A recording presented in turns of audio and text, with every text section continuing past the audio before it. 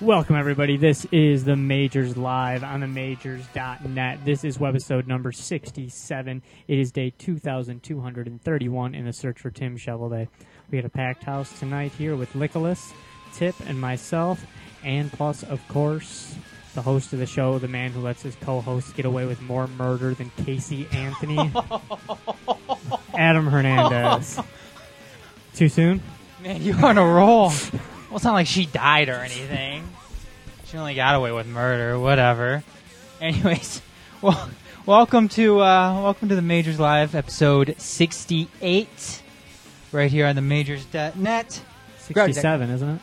No, I forgot to change over the... Oh, I was wrong. Okay, 68. Did you, I said 67. yeah, I accidentally... I just realized that now. I forgot to change the header there on the rundown. So, anyways, yeah, it says the wrong date, too. 6/28/2011. Dang, look at that. Anyways, welcome everybody. Majors Live, episode 68 on the Majors.net, Grady.com, 734-259-4941. We have a new text number, 734-273-9982. So call in. Call in. We can talk about, if it's not on the rundown, you want to talk about something else, anything in the sports world, you're perfectly welcome. Major Woody's Girl of the Week, Rosie Jones. Make sure you go ahead and check her out. We'll be getting Squirrel's opinion of her here, I'm sure, pretty soon. Fan question this week. Squirrel, all over it with the Casey Anthony trial ending today. Speaking of those high-profile cases, where were you when the OJ verdict went down? We'll be talking about that a little bit later. We do have a new somewhat format here to the Majors Live. Instead of going right into the roundtable, we will be starting out with something called the Rapid Fire Roundtable. Basically how this works, we'll be going through pretty much the big topics of the day. We may throw in a few topics from a few days ago, and then we're going to go off and we're going to talk about these topics for 2 minutes. Once 2 minutes is up, we move on to the next topic. And if one of us says something that is good, something that makes sense, something that's not totally stupid, you get a nice little chime there. If you say something dumb, you get the buzzer, and then when the topic is over, you'll hear the longer buzzer. Anyways, like I said, 2 minutes each topic. After that, we'll go into our regular roundtable segment after our first commercial break. Other than that, you guys ready to get started here? Oh, yeah. All right, here we go. It's like a game show. Anyways, first topic is the Cardinals activated Albert Pujols today, 1 month early from when he was originally supposed to be deactivated. He had a broken left wrist. I just want to know, you guys, is this smart of St. Louis to be doing? Broken wrist 1 month early, he's their star player. What do you guys think? I don't think it's smart by St. Louis. I don't think St. Louis had anything to do with it. This is a free agent guy, one of the big free agent prizes of the year. He wants to play ball. He wants as much money as he can get. I think it's a big mistake. I totally agree with you. Go ahead, Nicholas. Yeah, it's one of those things that's like, obviously if somebody thinks they can play, and if he plays good, whatever, but why would you take this risk? This is like, because if he injures it again, he's probably out for the season. This is just I don't understand. I think it's such a stupid move. I don't understand. Especially when your All-Star break's coming up. No, let's sit till then. Exactly. Yeah. It makes no sense, especially this week. Yeah. Next week, you could maybe even come to a conclusion that, well, it's the end of the week. It's, I don't know. I think it's like a desperation move. I think it makes him look like a fool, honestly. No, like Tip says, it's the inmates running the asylum. Yeah, and it's something that, he's a star player. You can probably, this is one of the weird things too. If he wasn't a star player, he would probably be sitting on the bench. But like what you said, Tip, he is a free agent. Him and his agent are pretty much telling the Cardinals that I'm done. I'm coming. I'm playing. I don't care what you guys say. I'm a free agent. I need to show that I'm still worthy of that $300 million contract that I was going after prior to when this season started, which is still totally ridiculous. And this is a good reason why it's totally ridiculous, because at any time somebody can get hurt and have a season-ending injury or even career-ending injury. So chances are he will get hurt again sooner rather than later. So, I'd like to see where he goes. Next one is we've got Tiger. Tiger Woods announced today that he is going to be sitting out the British Open, citing more problems with his knee and his Achilles. This is, again, another major tournament that Tiger is missing. Are we ever going to see Tiger play to, the Tiger of old where he's out there? Because now there's some serious questions on whether or not he's going to break Jack Nicklaus's record Jack Nicklaus's record. He already broke Jack Nicklaus. He might break Jack Nicklaus's as he goes into acting. of 18 major tournament wins. What are your guys' thoughts on Tiger Woods not playing in the British Open this year? Why doesn't he just announce that he's not playing anymore this year? That would end everything, unless he's doing it just because he wants as much press as possible. But why doesn't he just come out now and just say, I'm done for the year, guys? Golf isn't like every other sport. We still have 20 more years of Tiger Woods playing good golf. So I don't know why he just doesn't say, I'm done for this year, guys. I couldn't agree more. I I thought he should have taken last year off, but he's got to take the year off. I think he'd be smart, mentally, physically, all the above. And I don't think. Can he still break Nicklaus's record? Absolutely. Where is he at? Do we know where Tiger's 14. at? Is he at 14? Yeah, he's how old is he now? He's like 35. 35. Yeah. Come so on. I don't know, guys. Like golf great Jack Nicholson said, all golf and all talk and no golf makes Tiger a dull boy.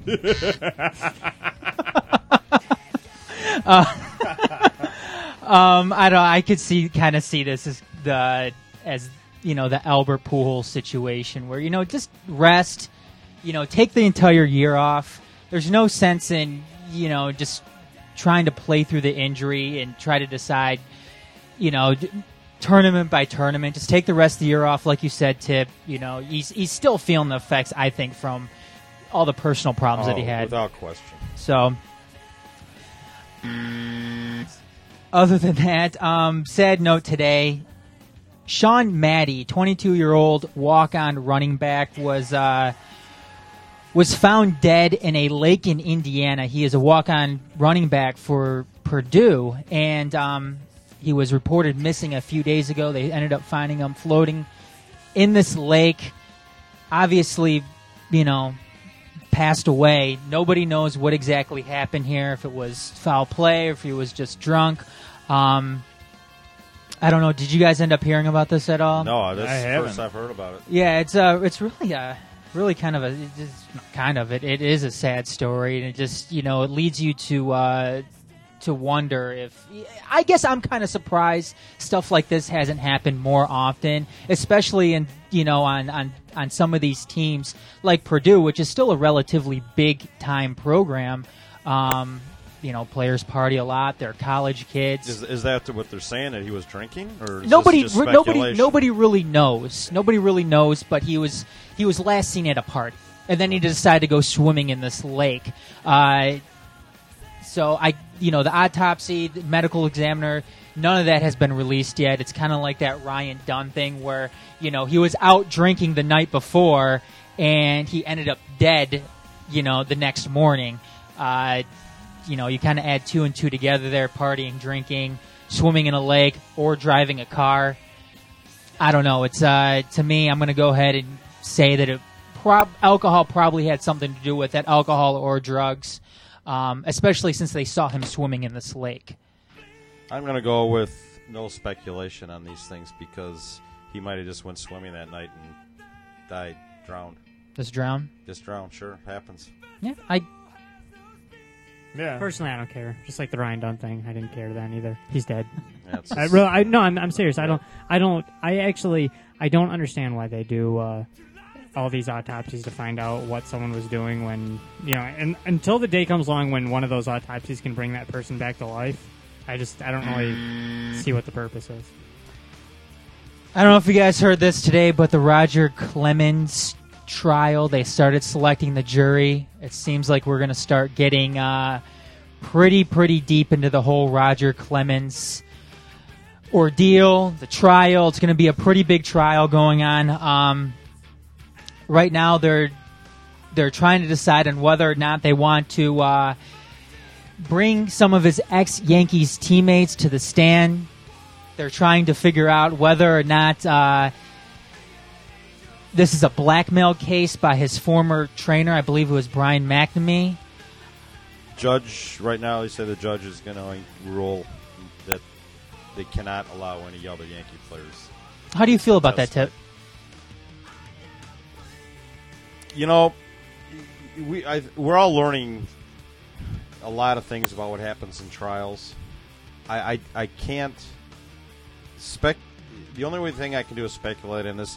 I don't have a problem with that ruling. Because there must be a reason for it, for the judge to make that ruling, and I don't have all the facts and why he wouldn't allow the Yankee players to testify.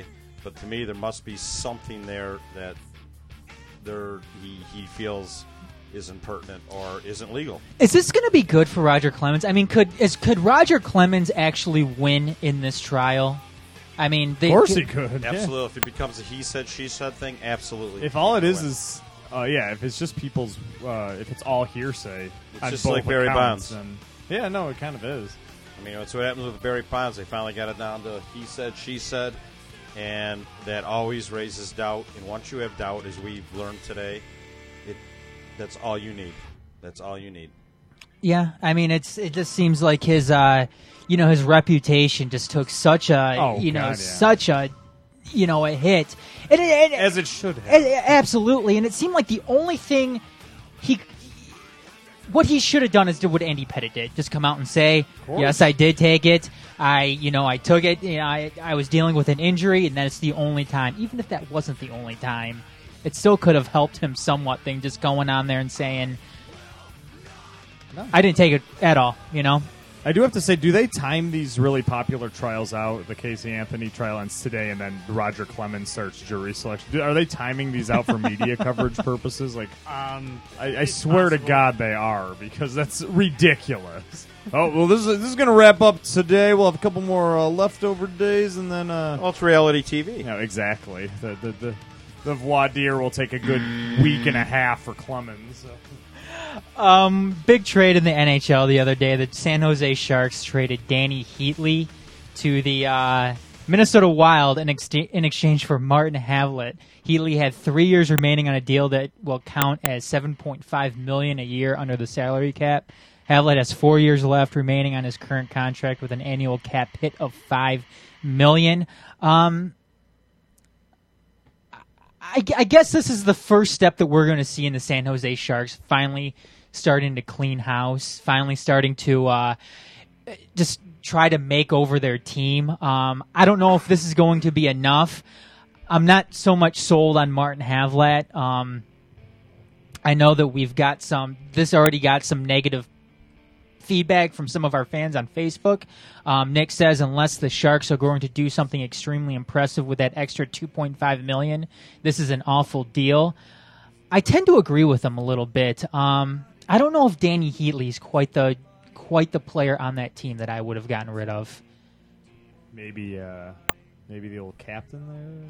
That's what I was thinking. Yeah, honestly, I don't see why they would keep Thornton around. The way he played in the playoffs this year was pathetic, honestly. And to have, or maybe get rid of, strip him of the captain or something. I mean, that his leadership qualities during the playoffs this year were so poor. It was, to me, it was like, honestly, I'm surprised. I just assumed they would have dumped him by now or done something, but I don't see them winning ever with him at the head of that team.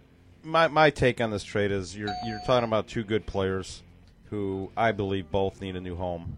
and I think it'll probably help them both. And I think it's pretty even Steven trade. I don't know. I think Havlat to me is a better player. I mean, Martin Havlat just got a new home. I mean, it's not like he's been in Minnesota forever. I mean, he's But only they're not- been there for a but year. they're not so. winning, and they're mean, getting a guy in Heatley. I think Heatley's a proven player. They're not. I give the edge to the Sharks in this deal, quite frankly. So. LA stadium developers are giving a new pitch to the city to try to bring an NFL team there with a new stadium. I don't know about you guys, though. We talked about it last week, though, on how piss poor the Los Angeles area really is, just how bad they are of a sports town. Are we ever going to quit hearing about LA finally getting an NFL team? I don't want to say finally getting an NFL team, because quite frankly, I'm tired of hearing about it, and it seems like there's other options out there that are far more better than giving LA another shot of having a professional football franchise. It's all TV market. Yeah, we won't stop hearing about it until they actually get a team again. I mean, I heard the new pitch involved them saying, how about we just put another team in San Francisco and call them LA, so then people actually go to the game. Or we put in Anaheim and actually, Yes. we'll give you the Los Angeles name. We'll put Anaheim at the end of the name. Yep. And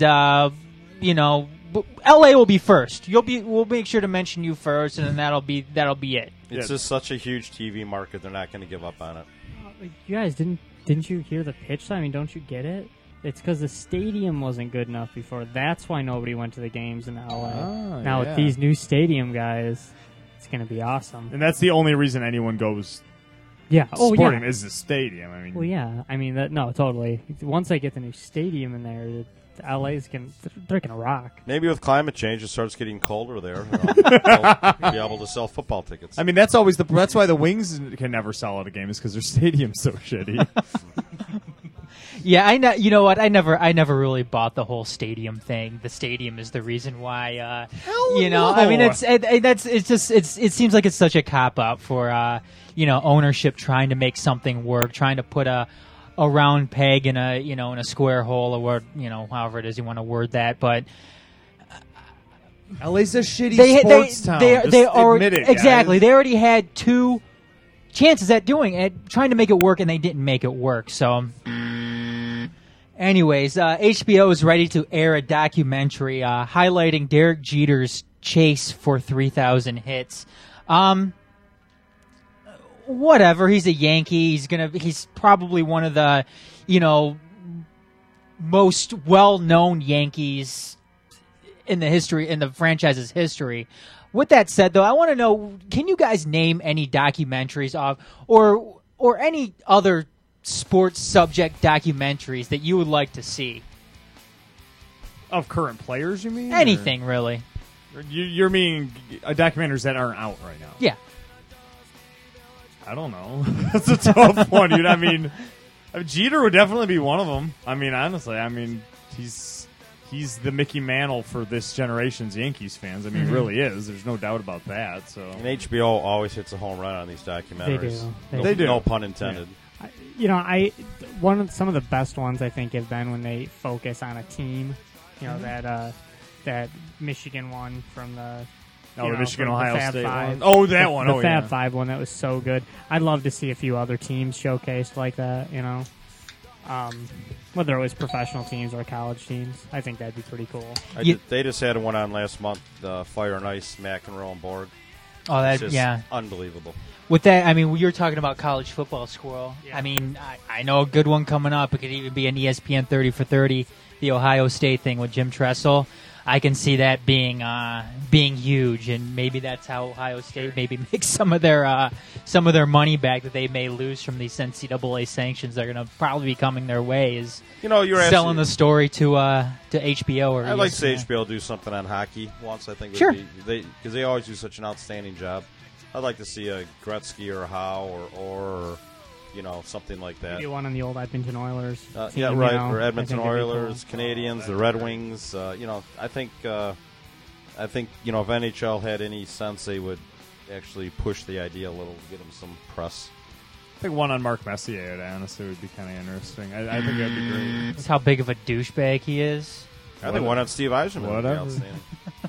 The Winnipeg Jets. How does that sound? Winnipeg Jets. Sounds better than the Atlanta Thrashers. I totally agree. Signs their captain, Andrew Ladd, to a 5-year extension,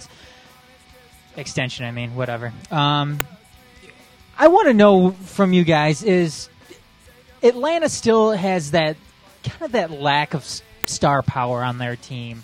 I want to know if this is okay in a Canadian city that really was starving for hockey after the Winnipeg Jets left back in '96. I mean, can a franchise, NHL franchise, survive in a Canadian city without that marquee player? Yeah, I mean, honestly, well, it depends. Right now, Winnipeg's going to survive if they go 0-82 next year. I mean, Winnipeg's going to be huge there. It depends on if they're good. And most stars, as everyone knows, stars are made, as in the stars become stars. You don't. I mean, so who knows? There might be some kid in their farm system right now that 3 years from now is going to be top 5 in the league. So it all depends on if they're a good team. It doesn't matter if they have a huge star. I mean, I guess that's what I mean. Stars are made. A star comes out. If a team's good, someone becomes that star. So I don't know. Yeah, I think they totally can. I mean, I couldn't agree more. They can absolutely survive in Canada without quote marquee players, and you can definitely win. Especially now in Canada, their economy is doing really, really well. It didn't go through the downturn that everyone else in the world, pretty much. And their teams make money now. The tax system's a little different, and that was always the big problem before. It really wasn't the marquee players as much as it was these teams just couldn't make any money. Yeah, it's going to be it's going to be interesting seeing how the Winnipeg Jets, what kind of adjustments they may make to that once again having an NHL franchise. Are they going to do anything different? How is and it's not really this season, but how is the city going to react a couple of years from now, especially if the team isn't good a few years from now, 5-10 years from now? They'll still have support. I mean, I think signing Andrew Ladd sends a message to the team and to the city that they're serious about keeping their players and having a captain, which is very important. It's a good message, whether he's a great player or not.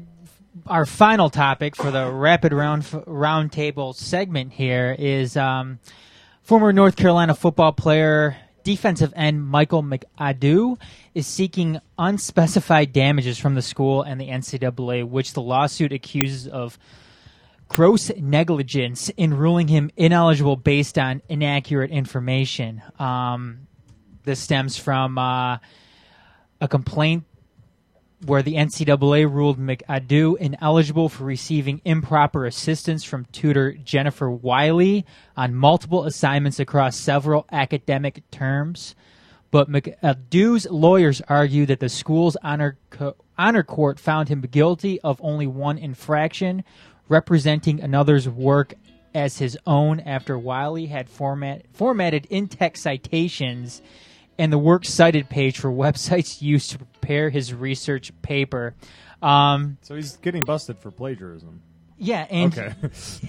Yes. Okay. To make a long sentence short there, it was plagiarism, exactly. And if he did it, then it's bullshit. He should be expelled. Exactly. It seems like most schools. I know, Nicholas, you and I went to the same college. And it seems like it's pretty across the board that they have the right to expel you from the university. Oh yeah. If you are found, plagiarizing your or somebody else's work. It's the steroids of academia, basically. I mean, it's no, they actually care about it. Yeah, you're right. You're right. Yeah, but you know what I mean. It can kill you. I mean, you're done. I had this little problem, though. Anyone who's willing to sue the NCAA, I'm kind of hoping. Yeah. I'm just pulling for him just a little. Yeah, that's true. But no, I mean, if he did do it, then I don't even see how he has merits behind it, really. I mean, I ran into this a couple times in college, not myself, but other teachers coming out in the class and saying, look, one of you turned in a paper that wasn't your paper. You know who you are. And I talked to the teachers afterwards, and she told me who it was, and everything, just because I knew her and everything. But it was one of those things. She's just like, she gave her the ultimatum. She said, "You're getting incomplete on this, I'm not going to expel you. And that's where you which say- is like, wow, that's actually big. Thank you so much. Oh yeah, that's where you go. Thank you, ma'am, or thank you, sir, because they can expel you right on the spot. Sure, absolutely. You have nothing to say about it. No, absolutely. I mean, it's this player is incredibly lucky, and that he's. Well, I don't know if he's incredibly lucky. It seems like he's only getting kicked off the football team. I didn't see anything in here about him being expelled from the university. But Yeah.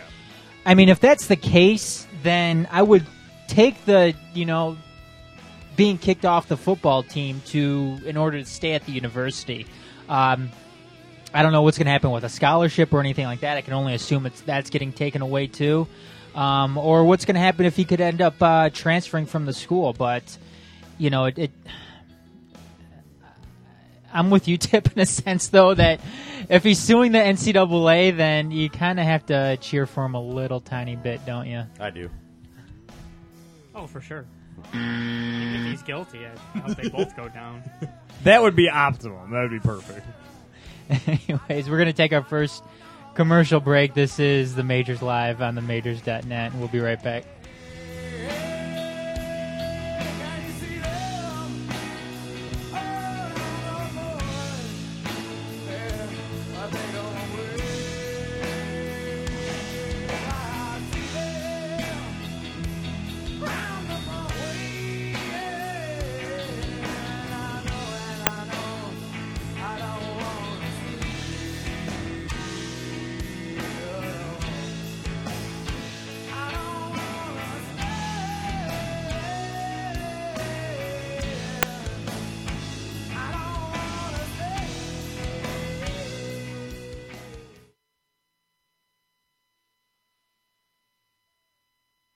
There once was a boy wizard whose name was Larry Smarter. Larry, why weren't you in Professor Dinky Doodle's mythical creature classification class? Well, I'm taking Algebra 2 in a foreign language. Oh, so you can talk to unicorns?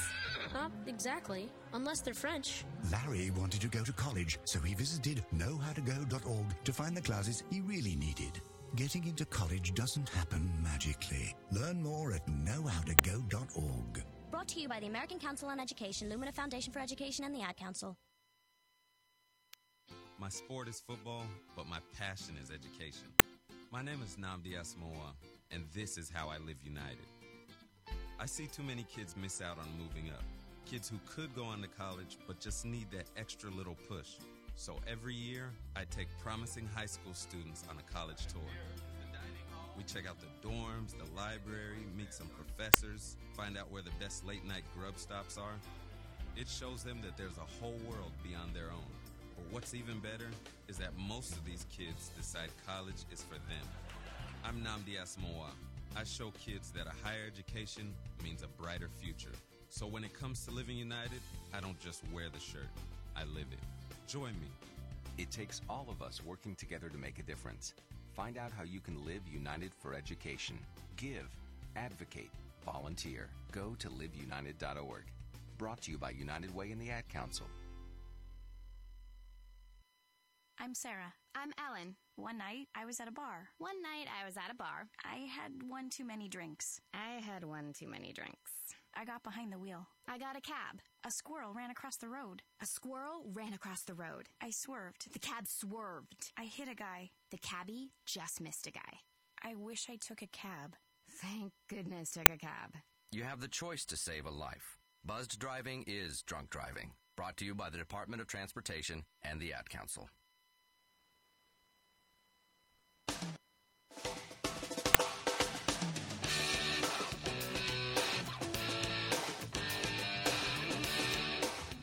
Welcome back, everybody, to The Majors Live on themajors.net. 734-259-4941 is the number to call in, or you can text in at 734-273-9982. We've got our fan question up. It's given the with the Casey Anthony trial ending today. Where were you when O.J. Simpson's not guilty verdict was handed down? And we'll talk a little bit about that later on.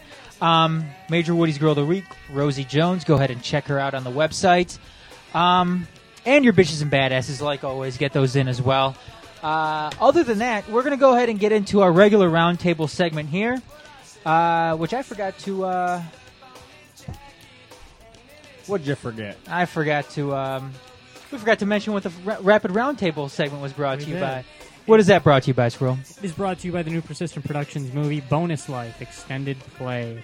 You can check out some trailers to this upcoming movie on our Facebook pages, and it's going to be really cool. It's you're going to eventually see some familiar faces in there, like myself and Nicholas. And it is brought to you. That movie will be produced by the same people that produced Detroit Growdy Radio, Persistent Productions. All right. So be sure to check that out. Awesome. And the Roundtable segment is brought to you by Element X Studios, Metro Detroit, graphic design professionals. Make sure you check them out, elementxstudios.net, for all your graphic design needs. Legolas, Wimbledon, over with. Yep. We had the men's final last past Sunday, women's final this past Saturday. I hesitate to say that it was an upset on both fronts there, given that Djokovic, he beat Nadal the previous 5 meetings, head-to-head meetings. Is that correct? Yeah, I think 4. Now it's 5. Now it's 5. First ever in a Grand Slam. Yeah, he beat him non-major events. Yeah.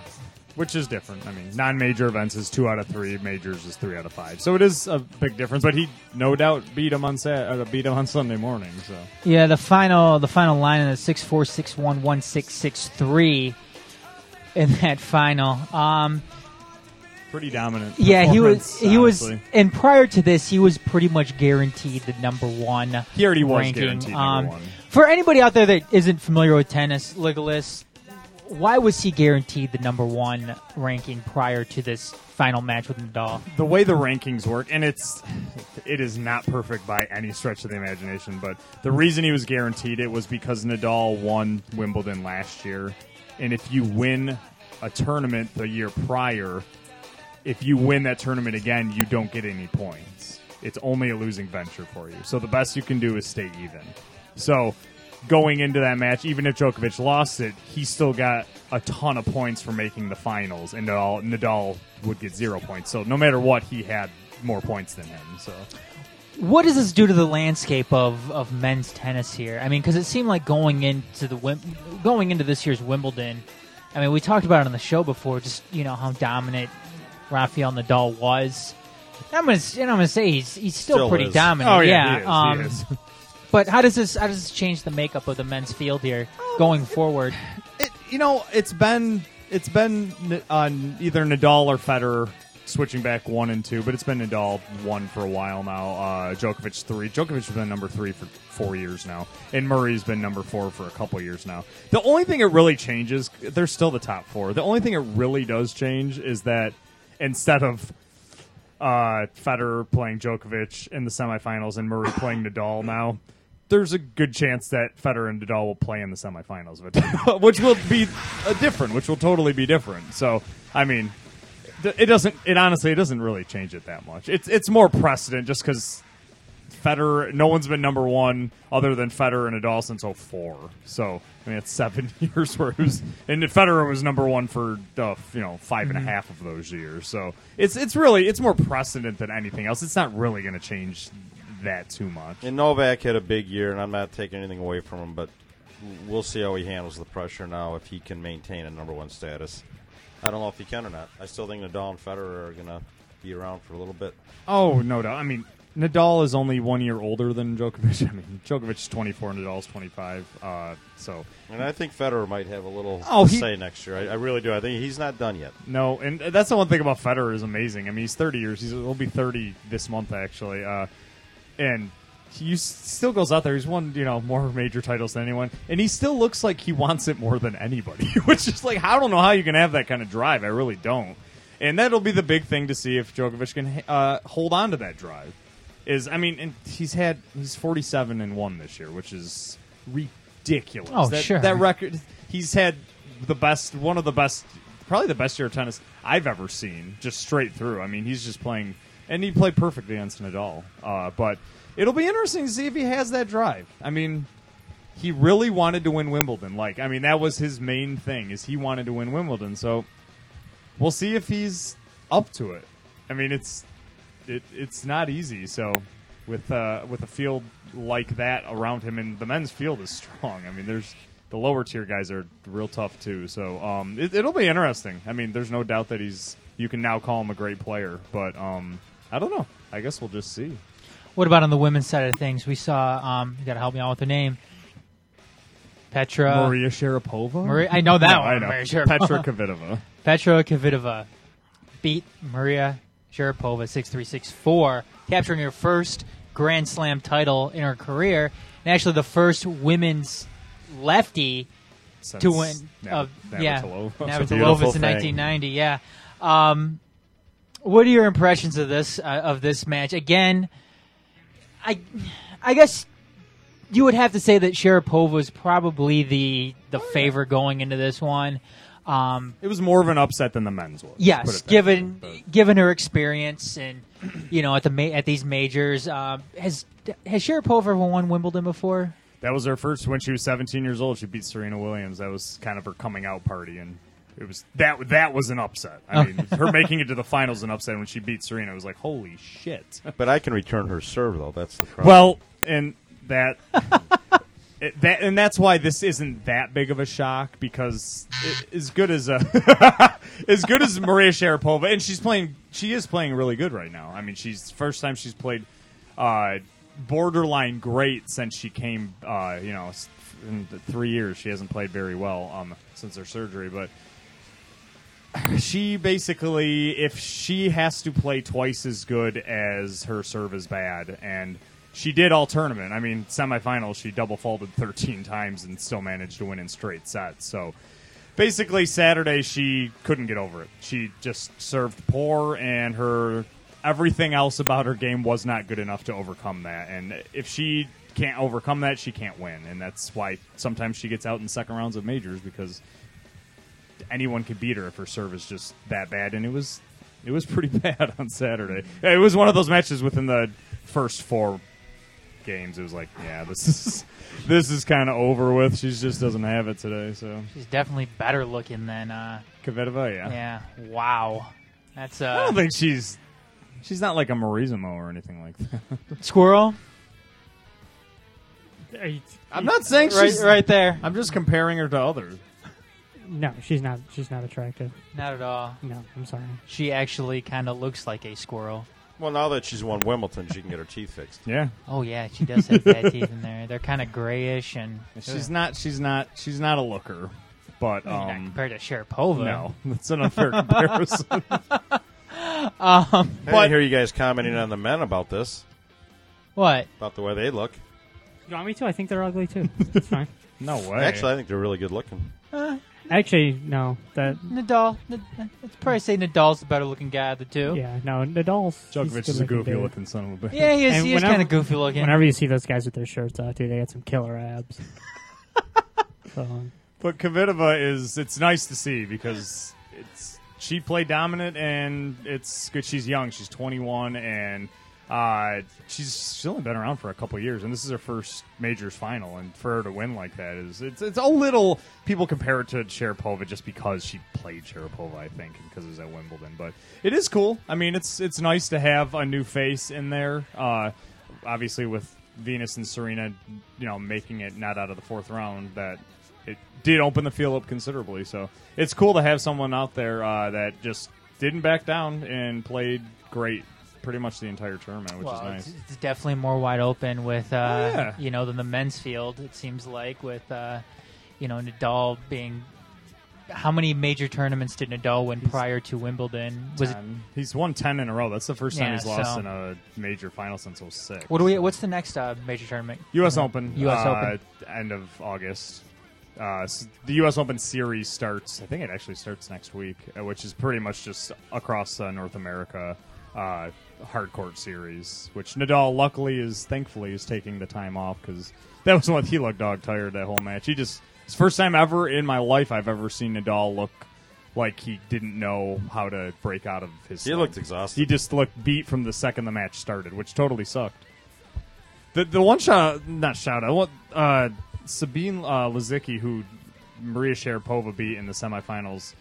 She's a wild card. She's only the second wild card ever to make it to the semifinals at Wimbledon. And she's basically an unknown and ripped through the field. I mean, not with she beat Marion Bartoli, French Open runner-up, and it's like it's cool to see a couple of these young faces. I wish a couple of them were American, but maybe later. But it's nice to see some of these new faces come up here because it's time, especially on the women's side. They need some strong players. They really do. I mean, women's side is pretty weak name recognition. There's just not much staying power going on right now. So it's a very cyclical sport. It is very, very. 10 years ago, men's was kind of blah and women's was amazing, and now it's the opposite, where men's is just really strong. But it was a decent Wimbledon. It was kind of odd, see Federer losing to Tsonga. Federer losing his first ever 5-setter after winning the first 2 sets, which was a total bummer. I was incredibly disappointed at that. But Tsonga played a hell of a tournament. I mean, he basically just showed if he can stay in top physical shape, kind of like Djokovic. If he can stay in physical shape, he's incredibly difficult to compete against because you can't get a ball past him. Same with Djokovic, and that's unfortunately for Tsonga. Djokovic is playing similar game, just he's better right now. Well, on the men's side, since Nadal's not going to be at the U.S. Open, no, he hasn't. He's not going to play in the U.S. Open series. Okay, no, he'll be at the U.S. Open. Okay, he's taking some time off. It's a long series. It's like a 6-week hardcourt series. They said he's going to take 4 to 6 weeks off. Which he needs. He needs rest. You can see it. He's played more tennis. He's more matches than anyone in tennis this year, which is odd for a number 1 seed. They don't need to play those small tournaments, but he's literally played every tournament, which is odd. All right, and the U.S. Open starts at the end of August. Yeah, it's like the end of the 3rd week of August or whatever. I think it's 4th week of August ends Labor Day weekend usually. All right.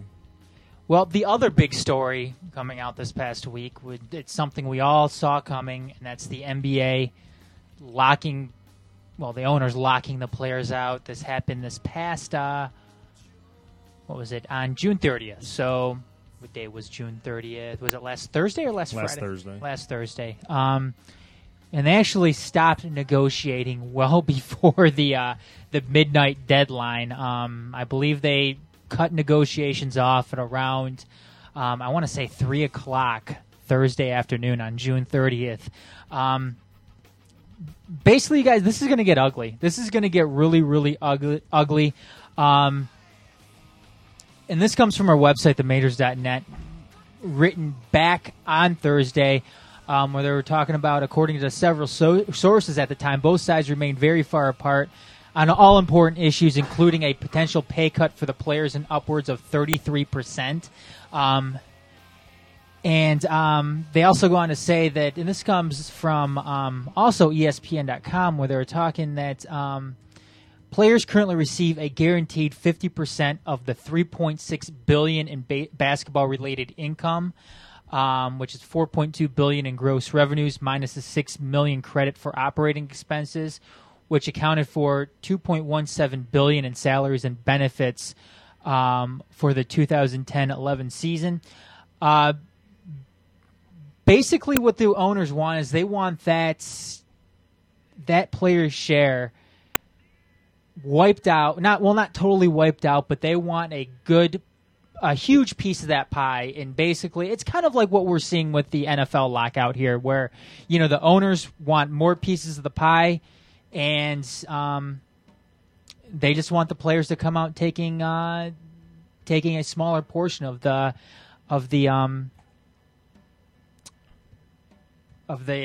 net worth. The net worth, exactly. So, I don't know. I have a feeling this is going to get really, really ugly. This is the last time that games were lost in the NBA due to a lockout was back in '98 when the NBA was regulated down to 50 games. I don't know. I could definitely see this affecting games next season. I could potentially see this wiping out the entire NBA season next year. Because when you're talking about having players possibly take at least a 33% pay cut, I don't know if you guys look at your own salaries or your own paychecks, but I mean, can you imagine taking 33% or 40% taken out of that? It have to be pretty easy in my case. I would just quit my job. Exactly. And I think this is, and you mentioned that, Nicholas, and that's something that may happen here. I mean, we may begin to see more players jump from the NBA to other leagues in Europe. I mean, well, if you're a young guy, I would. Oh, absolutely, absolutely. Especially, I mean, and we saw it with the NHL. We saw the KHL form during when the NHL, or right after the NHL was in their lockout, and actually the KHL formed out of the old Russian Super League. But they saw an opportunity. They started dishing out huge contracts to these players, and they attracted a good number of players from the NHL, like a Jaromir Jagr, who's back now. But Jaromir Jagr spent 3 seasons playing in the KHL, and we saw a bunch of other players jump from the NHL to the KHL. And I think this is the same thing we might see here, especially if this is a lengthy lockout and if the owners come out on top in this, because... Well, the owners will definitely come out on top. Oh, absolutely, because the owners, I mean, the players are going to run out of money first.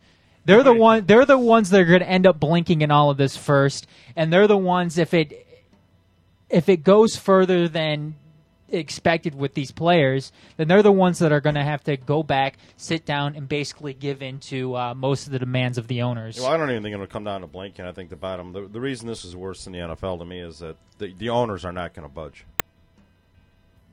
Period. Yeah, I don't. They're not. They'll lose the season, and that's they know they have to make changes. There's too many franchises in trouble in the NBA. Things have gotten way out of hand. The money isn't there like the NFL. The NFL's, that's why the NFL will settle, because there's just too much money involved. But no, the NBA has to make changes, and in my opinion, the owners can be quite assholes. But it's funny because in the NFL, I actually agree with the players. In this one, to me, sports are different. The owners have to get a little bit more control back in NBA, in my opinion. But now, especially what happened this past season. And, I mean, don't get me wrong, they got high ratings, and, for certain franchises, attendance was pretty good. But if there's any the definition is what Squirrel said the other earlier in the show, the inmates running the asylum, that is the NBA. These players are ridiculous. I mean, the players have the keys to every, arena in the league, which is why half the teams look like they don't even try. But I really would be genuinely shocked if they play basketball this year. Well, that's what happens when you make a team sport more about individuals than the team. Yeah. And that's what's happening to the NBA. That's one thing I really disliked about the NBA is how, the players, if you're a star player on that team, like a Kobe Bryant, I mean, I feel sorry for Mike Brown this upcoming season in LA. Lakers. Yeah. Phil Jackson was there because Phil Jackson knew how to deal with all the egos. He knew how, he did it before with Jordan and Pippen. He went to LA. He did it there with Kobe and Shaq, and then eventually just Kobe and Paul Gasol. But Mike Brown dealt with LeBron and all that, so I think that's one of the reasons they hired him. Yeah, but Mike Brown ended up losing his job. Well, after winning 62 games, too. That was... But, you can sure bet that if Kobe goes up to who owns the Lakers, Jerry West, and says... Jerry West is... No, he doesn't own the Lakers. Who owns the Lakers, then? It's Jerry West is the general manager. He used to be the general manager of the Lakers. Doesn't matter. Go ahead. Somebody I don't like this coach. I want him out, and it's either him or me. You can sure bet that the Lakers are going to choose Kobe over him. Well, you know what? I don't mean to interrupt you, but this is where, I know people will probably disagree with me. That's where, Kobe, you're what, 36, 37? You played, how old is he now? It's like 32 or 33. Well, but he started when he was He's been very playing young, so. professional basketball for a long time. He's slowing down. He's beating up. It's like, hey, you know what? You're going to be gone here in a couple of years. I got a team to run, so Kobe, really, I think Kobe Bryant still got a good 6 years left in Well, him. he might, but this is the stuff where I think you have to say something, and it doesn't mean it has to be in the press. Doesn't mean it has to even be an argument. It's just like, hey, we have a franchise here that is a marquee franchise, has been for 50 years. It's going to be here after you're gone. The reason why you are a Laker and why it's great is because this is the Lakers. This isn't the Kobe Bryant Lakers. I agree with you to some degree, but at the same time, chances are this coach will be gone before Kobe Bryant. You're probably right, but my point Kobe is Bryant that will probably be contributing to the Lakers after this coach is gone. every once in a while you have to set up precedents, and I just think it's got to be. It can't always be about you, and that's what's happened to basketball. I agree with both. I agree with you, Tip, when you say it has to be about basketball. And Squirrel, what you said, I think that's true. Also, I think Kobe's going to be there after Mike Brown. To tell you the truth, I'm going to go ahead and give Mike Brown. If you give me an over and under on 3 seasons, I'm going to take the under on 3 seasons for Mike Brown. I would with most coaches in the NBA, though. Yeah. I'll go. Got John Kuester, though. I was going to say. Yeah, he does have John. It's funny with the Pistons, the over and under is always 43 games. So. But what about basketball in general? Has the sports media tried to put basketball on the same pedestal that the NBA, or not the NBA, but Major League Baseball and the NFL is on, when it's quite simply not that popular? I would say it's closer to the popularity of hockey. Oh, no. You don't think so? No. Basketball is leaps and bounds more popular than hockey. Well, I know that, but I'm just saying, of course that's the case, but I'm saying, as far as, the media goes, I think they're trying to put it on a pedestal, whereas they're trying to make it up like it's Major League Baseball or the NFL, when it's not. You look at ESPN, they consistently shove it down your throat, and people love it, man. Basketball's big. It is big, but I don't think it's as big as the media tries to make it up to be. I still think that they tried to make it. Do you feel that way when the Pistons are good, though? And I'm just sure, yeah. I mean, when the Pistons are good, absolutely.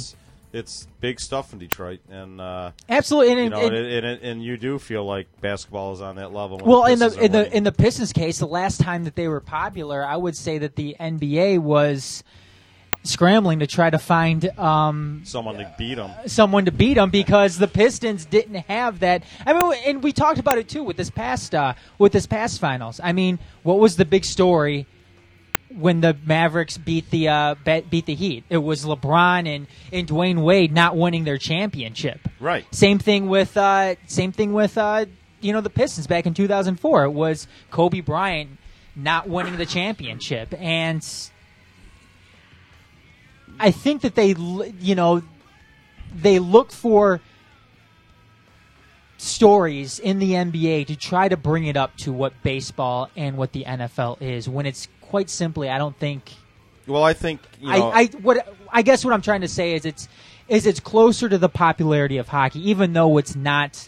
It's much more popular than hockey. I know what you're saying, but I think they do that just because they're all in bed together now, and it. And I hate to say this because it's just an overused term, but it's true. It's money, and the media, ESPN, ABC deals with the NBA. Their job is to make money and sell this league, so they're gonna do that. They're gonna do whatever they can to sell it. If the NHL ever somehow get on ESPN again, they'll do whatever they can to sell. You might not like the way they sell it, but they have to sell it. Mm-hmm. And baseball and football basically sells itself, but it is popularity wise, it's the 2 biggest sports in the country, of course, but no, they have to. You might want to think it's phony, whatever, you probably get that feel. I agree, but they have to do it. Well, and one of the reasons basketball is big too is because basketball has, I'm not even saying about the sport, it's the face recognition basketball players have. Like hockey and football, they're always wearing helmets and stuff like that. So even though these guys are, you don't see other than like a Peyton Manning, you don't really see these guys in commercials, and even with baseball, as big as baseball is, you really don't. Other than, I mean, what A-Rod does, like Gatorade or something like that, or maybe it's Jeter. Mm-hmm. Other than that, basketball players, there's almost every team has a guy who's doing ads and stuff like that, and you see them. You don't need to see the name on the jersey to know who it is on basketball, because you see these guys. And I agree with that, but my point about where the NBA, I understand why they sell the stars. I understand that, but very subtly, the NBA has to figure out a way to sell the teams. And it's like when you hear the Pistons, buy the 5-game Pistons package, and in November you see Kobe, and they don't even say the Lakers anymore. It's just, and it's like, I think that's where they're making the mistake. I think it doesn't mean you give up on your star players ever, but very subtly start making this where you're talking about baseball recognitions, because you know what? You want to see the St. Louis Cardinals. Oh, no, I agree. You want to see the Yankees or the Tigers or, the Cubs. And if there's a great player who happens to be on that team, they might say, Albert Pujols and the Cardinals are coming to town. But, come on, there's so much history behind it. You want to see that team. No, and I totally understand that. I mean, no matter how big Derek Jeter is, he will still never eclipse the name of the New York Yankees. No, that's not even possible. And that's what I mean about the Lakers. The Lakers are the Lakers. No, I agree. I just think when it comes to, you just mentioned money, I think that's one of the main reasons, because when it comes to basketball, it's these guys' faces. It's, LeBron James is doing Nike commercials. I mean, look at what Nike did for Michael Jordan. Right. I mean, just stuff like that. I mean, you know what the other thing is too with basketball is, I'm not putting football in the equation here, because football is in a league of its own as far as popularity and promotion. But prints its own money. Yeah, I mean, exactly. You take baseball and you take hockey along with basketball. As far as the English-speaking athlete here in the United States, you're going to get more of it out of the NBA. Yeah, even though they do have a good number of European players, but still, I think that you're going to get far more American-born, English-speaking players than you will in hockey or baseball. I mean, baseball. I mean, and you look at it here in Detroit. I mean, who's the face of the Detroit Tigers? Well, prior to this season, who was the face? It's been Brandon Inge. It's been Brandon Inge. When Brandon Inge is in no way the best player on the Detroit Tigers. But it is Miguel Cabrera. But the only reason why you don't get Miguel Cabrera out, Justin Verlander. Now it is. This year it is. Now it is, yes. But even now, I mean, Justin Verlander is just starting to get more recognition as being one of the best, if not the best player on the Detroit Tigers. Prior to that, it was Brandon Inge. It was Brandon Inge going out there, doing all the public appearances, doing the appearances at Mott Children's Hospital and, all that. You couldn't do that with Cabrera, really, because his English wasn't all there. He's drunk all the time. And he's drunk all the time, too. Come visit the kids. No, that's actually a good point. Especially hockey and baseball. I mean, half the players on the Tigers, every time I hear Victor Martinez talk, I'm always like, I forget that he's... I know, it's so weird. It's almost disorienting. It's hard. And, when Carlos Guillen, I know he's making his way up, too, but when Carlos Guillen would speak with the media after a game, it was tough. It was tough, and same thing with Miguel Cabrera, too. Pudge, too. Pudge was tough. Oh, my God. I mean, seriously, it's so weird. Valverde's tough, and, it's all of it's tough. Yeah. I'm trying to think of a Curtis Granderson was there. But I really, truly believe that's something that the NBA does have going for it right now is, and I'm not saying that that's a good thing, because... It's helpful when you're trying to sell stuff. It is definitely helpful when you're trying to, sell something, because you can't put somebody up there that can, that has trouble speaking English trying to sell, your deodorant or Gatorade or really even more than that. The NBA will always be 100 times bigger than hockey, because everyone can. It's free to play basketball. Sure. Yeah. You have a court in City Park. You have a court in your backyard.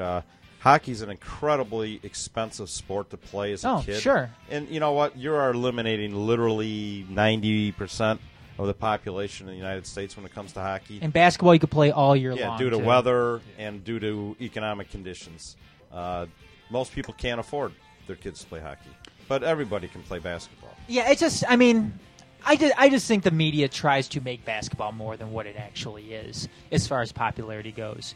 I think they try to make it more popular than it actually is when I just don't think it's there. I don't think it's there at all with Major League Baseball. I don't even think it's close with Major League Baseball and the NFL. Some of these sports, in my opinion, and I know this will never happen, and I'm including the media getting in on these negotiations and all that. Somehow they have to sit down and figure out where do we really want to go with this. You know, what are we trying to promote? Are we, I know it's an unanswerable question, probably a little too philosophical, but what are they trying to promote? Is it just always got to be about everything's got to be money? Then, you know what, I think we're heading down a slippery slope. I just do. No, it isn't. It's one of those things that I agree with you on your point there, Adam, with maybe the media tries to make it bigger than it is. But I think the media tries to make every sport bigger than it is. I mean, I just think that's a problem in general, except for hockey. I mean, but they don't even try with hockey. No, as big as football is, and I mean, don't get me wrong, football is big, but comments like Ray Lewis saying crime will go up if the NFL isn't going on shows and he's just an ass anyway, but stuff like that, it's like, okay, we literally do have other lives other than watching your stupid sport. That's why I kind of admire LA. Because they just always say no. You know what, football's fun, but we have a lot of things to do out here. Football isn't everything, guys. Yeah, when people in the Midwest look at LA and say, "What's wrong with them?" There's people in LA going, "Have you ever been to a beach?" Yes, exactly. It's pretty cool. We can barbecue like 365 days a year, and we're outside, and we're, really. I mean, that's football. why I love football. I played football yesterday with my kids outside because it was warm out. I was going to say, they just look at us and go, first of all, try not being fat, and maybe go outside and actually play the sport yourself. Yeah. Plus, they get a lot of medicinal marijuana out there. Oh, yeah. It's something to do. There's tons of stuff to do. Yeah, I think I definitely think that that's the case too, as far as LA goes. I mean, just having an abundance of stuff to do. I mean, you're in Southern California. Absolutely. We just got something on the text line. Go ahead. From from Gilson from Inside the Huddle. I think he's bummed out about those opinions. He says football is everything. Of course, he would say that. Well, and honestly, and I don't mean to, and I mean no offense by this at all, but cities like L.A. and a lot of cities in Florida too, there is a high immigrant population. I'm not saying illegal immigrant, but there's a high immigrant population on both these cultures that are not from the U.S. And guess what? The only country pretty much in the world that loves football is the United States of America. So these people come here and they probably go, I don't understand why you like this sport. Why do you like rugby when they're wearing pads? They like soccer. They love soccer. Well, we're going to go ahead and crash the net with Arron Eggemeyer. Aaron, what is going on? How you doing tonight? Not too much. I feel kind of bad now because it clearly was getting on a tear there for a second. Well, that's all right. We got to discuss some of the stuff going on in the NHL right now. First, Aaron, I want to know what the hell is going on with these teams giving out these huge contracts to Villalino and Ed Jovanowski, who's going to be playing in a walker towards the end of that 4-year deal with Florida.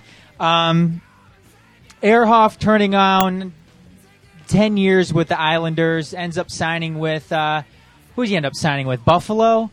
Yeah, Buffalo. Wisniewski getting that huge contract with the Blue Jackets. I mean, if I remember correctly, the NHL is going to have their own collective bargaining issues here pretty soon. What's the deal, though, with all these huge contracts right now with what seems to be a pretty poor unrestricted free agent pool here? I mean, I think you kind of hit it there. As I think they are anticipating the CBA expiring, they're going to have to restructure a lot of these deals. I mean, all of it has to do with a rising salary cap and, more importantly, a rising salary floor, where a lot of teams have to sign these big players. I mean, you don't have to look any further than Thomas Kopecky. I mean, Florida is the best example to look at for teams that had to take on these kind of contracts just to make it to the floor of the salary cap. Yeah, it just I don't know. I guess I really, really like what the Red Wings are doing in this sense, how they're going out there. They have plenty of money to spend this off season. They're not going crazy. They're not going out there with, trying to spend every single cent that they have on this free agent market when they could. I mean, they could go out there and offer, tons of money to Wisniewski. They could go out there and offer tons of money to Jovanovski, and they're not doing it. I think that the Red Wings are being very, very smart. Well, they want Weber. Yeah, I mean, I think that they're definitely. I mean, the free agent class next year is definitely a lot better than what it is this year. But I'm really liking what the Red Wings have been doing so far and being very, very modest in terms of the free agent pool this year. Definitely, I mean, with both the cap going up almost $3, $4, $5 million, and then Rafalski's contract coming up, I think a lot of people expected them to go make a big signing, but I think the more and more we look at the signings they've made, they're going to probably go into this year under the cap, which is something they haven't done in almost 5-6 years now. And it leaves them. I'm sorry. Go ahead, Aaron. No, I was just going to say, I think that's going to leave them room towards the middle of the season where they could possibly then make a big trade to bring someone in. That's what I was just going to say, that, the first time in a long time the Wings are going to have, money, like you said, at the trade deadline here to bring in, that big-time player that we haven't seen. We're going to be able to bring in somebody, that's not like a Yuri Slieger that we've done in the past. Nicholas is sitting there saying Roberto Luongo at the trade deadline and raising his hands. But yeah, I definitely see what you're saying, Aaron. I like what the Red Wings are doing right now. Very, very modest moves. They're not. It seems like they're not panicking like a lot of these other teams did when. They don't need to. No, absolutely not. We did see a big trade go down yesterday, though, Aaron. The San Jose Sharks trading forward Danny Heatley to the Minnesota Wild for Martin Havlat. Heatley has 3 years remaining on a deal that will count as $7.5 million a year under the salary cap. Havlat has 4 years left remaining on his current contract with an annual cap hit of $5 million. Were you surprised at all, Aaron, by this trade? It seemed like the Sharks definitely had to do something to kind of shake things up from falling short of the Stanley Cup again this season. And who do you think came out on top in this deal? Well, I kind of mentioned it, too, after their season ended, that they would have to make some kind of move just to try to shake up the locker room. Heatley had a rough year, kind of. He broke his hand. He played through that. Obviously in the playoffs he wasn't himself after the Cronwall hit, and I think it just kind of made the fans and even the management a little uneasy with how much he was getting paid. It's just funny because these two players are they're very similar in how they play the game. Havlat, is a little bit better of a playoff performer, but he's had a little bit more experience in that with Chicago. But this is going to be a pretty interesting trade to see how it works out because, these guys really made a couple moves together with this team. So I think, though, all in all, Minnesota definitely came out the better hockey club from these trades. Brent Burns and Martin Havlat for then Setaguchi, Heatley. That's not a bad trade, really, because that gives them two solid lines of hockey. Yeah, I really liked what Minnesota got on this end. I like Havlat as a player, but I think Danny Heatley is really going to be able to step in with Minnesota and be able to help them, right away. So I just really, really like what Minnesota's done with both of these trades, with Setaguchi and with Danny Heatley here too. Moving along, though, Jaromir Jagr ends up signing with the Philadelphia Flyers of all teams after the Pittsburgh Penguins and the Detroit Red Wings both pulled out. Thank God. Yeah, seriously. After given the way that this turned out, he got a $3.3 million 1-year deal with the Flyers. Is Yager worth $3.3 million, Aaron? I mean, maybe before he went to Russia, but yeah, 39 years old, I don't think so at all. I mean, I would have been happy. I would have been okay. Well, I don't want to say happy, but I would have been okay if they signed Yager, the Red Wings, for $2 million. But $3.3 million is very, very pricey. And like I said, I don't like the way he went about things right here, with basically going into hiding from the Penguins, not returning phone calls to them. And I really, really like what the Penguins did. They said, you know, whatever, screw you. If you're not going to take our phone calls, if you're not going to, you know, respond, then, you know, we're taking the deal off the table. And same thing with the Red Wings too. The Penguins and the Red Wings weren't going to get in any type of bidding war for a 39-year-old player that didn't play in the NHL for the past 3 seasons, or that hasn't played in the NHL for the past 3 seasons. So I really, really like what Pittsburgh and what the Red Wings did in that case. As far as what the Flyers did, I think the Flyers have had one of the worst off seasons out of any other team in the NHL.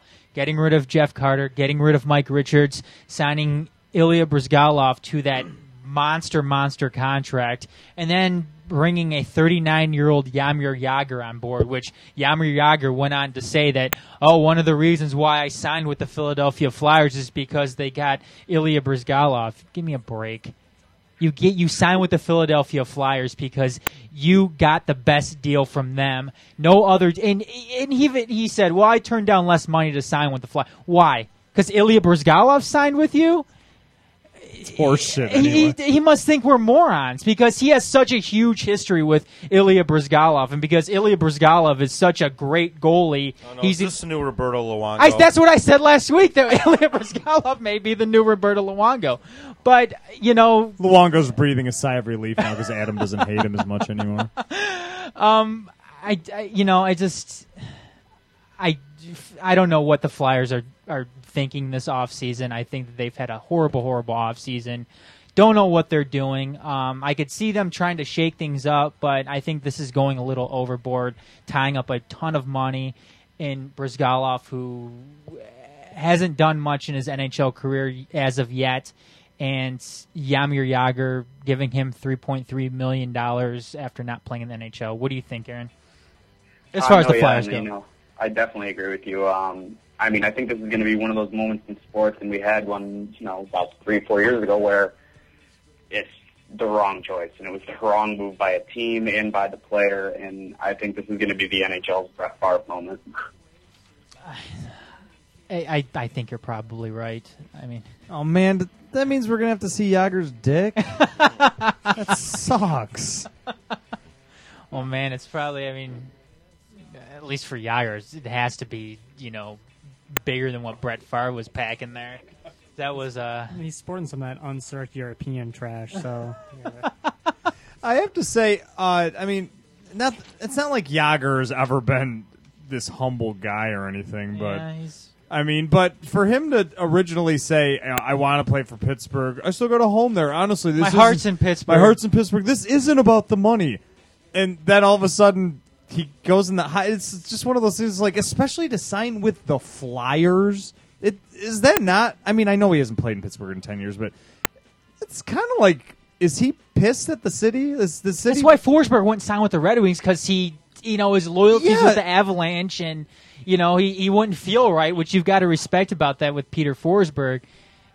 It's just, this is like, to me, the last team on earth I thought he was going to sign with was the Philadelphia Flyers. I mean, that honestly is just the old, you know, F-U to the Penguins. Well, it's never the money, it's just the amount. Well, yes, of course. That would have been like, I mean, like, for instance, Shanahan going to Chicago or something. I mean, that's heavy stuff for that team. Yeah, Archelio's coming here. Except he didn't sign. He didn't sign here, though. Yeah, he got traded. But I tell you, I mean, speaking of Detroit, Chicago, it still looks weird seeing Bowman, especially during the NHL draft, seeing him up there with, you know, the whole Chicago Blackhawks front office, and it sucks. It's weird. It is. It's horrible. It's very honestly. weird. Yeah, I don't like it. It's his friggin' fault they won a cup. Moving right along though. Retirement this past week in the NHL. Paul Kariya retires after 15 years playing in the NHL. He cited head injuries as his major reason why he couldn't play anymore. Couldn't get over those post-concussion symptoms that he had. Aaron, where does Paul Kariya rank in terms of some of the best forwards in the NHL? Is he Hall of Fame material? What do you see with Paul Kariya as he retires? I mean, for 15 years and kind of the injuries he sustained, he had a pretty impressive career. He was a point-per-game player. He played on several pretty good teams at the beginning of his career, but he was never the same after Scott Stevens had his way with him. And, it's just something where I don't think he'll ever be a first-ballot Hall of Famer. But, maybe one year if the draft class is a little low, he could probably fit in there. What do you think his partner in crime, Timo Solani, what's he going to do this season? Is he going to retire? Is he going to come back for another year? What do you think? I think Solani could easily go another year. Last year he played phenomenally. He had a 30-goal season, and I think a lot's just going to depend because he had an off-season surgery here. It'll depend on his body agreeing with him to play or not. All right, well, right now we're going to do our first annual Crash in the Net Aaron Eggemeyer Awards. Now that the season is come and gone, the draft is over, we're in NHL free agency right now. We are in full off-season mode now in the NHL. And the first category here, best overall player this past season in the NHL. We're going to throw out what the NHL does with their awards. These are the Eggemeyer Awards. Aaron, who was the best? Ennies? Yeah, the Ennies. Yep, the Ennies. Who gets the Ennie for the best overall player of the NHL this past year? For this whole year, it felt like it was kind of the year of the underdog for me. And I think in kind of coinciding with that, I think Martin St. Louis had the best year in the NHL. Sedin had more points.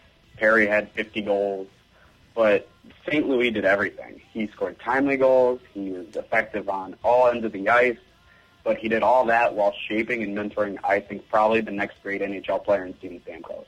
Or Martin St. Louis, if you ask the NHL awards presenters. They need to change those awards. It's awful. God. Oh man, yeah, that was really bad. Nicholas Lindstrom, Martin St. Louis, yeah, that was bad. Best coach, who gets the Ennie for the best coach this past season in the NHL, Aaron? Claude Julien had a great year, winning the Stanley Cup with the Boston Bruins. But Dan Bylsma, hands down, he kept a team together that lost Jenny Malkin and Sidney Crosby, and he kept his team focused. And because of that, they got into the playoffs and in a very good seeding. There's very few players on that team that can be named without Crosby or Malkin or Fleury, and so I thought that was a really impressive feat. All right, and the best defenseman, who gets the Ennie for that?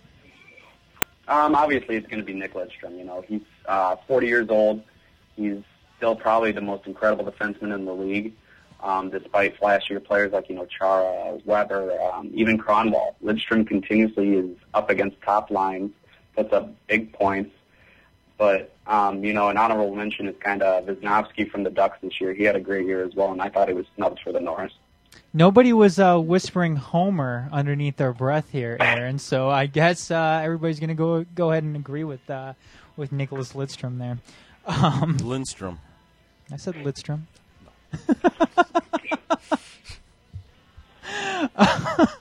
Best rookie. Who gets the Ennie for the best rookie, Aaron? I think, no offense to Jeff Skinner, I think it was Logan Couture. When you're a rookie on a team filled with guys like Setaguchi, Heatley, Marlowe, Pavelski, Thornton, and, you come out and have an all-star season like that, I thought that was really impressive by a young kid. And the best goaltender?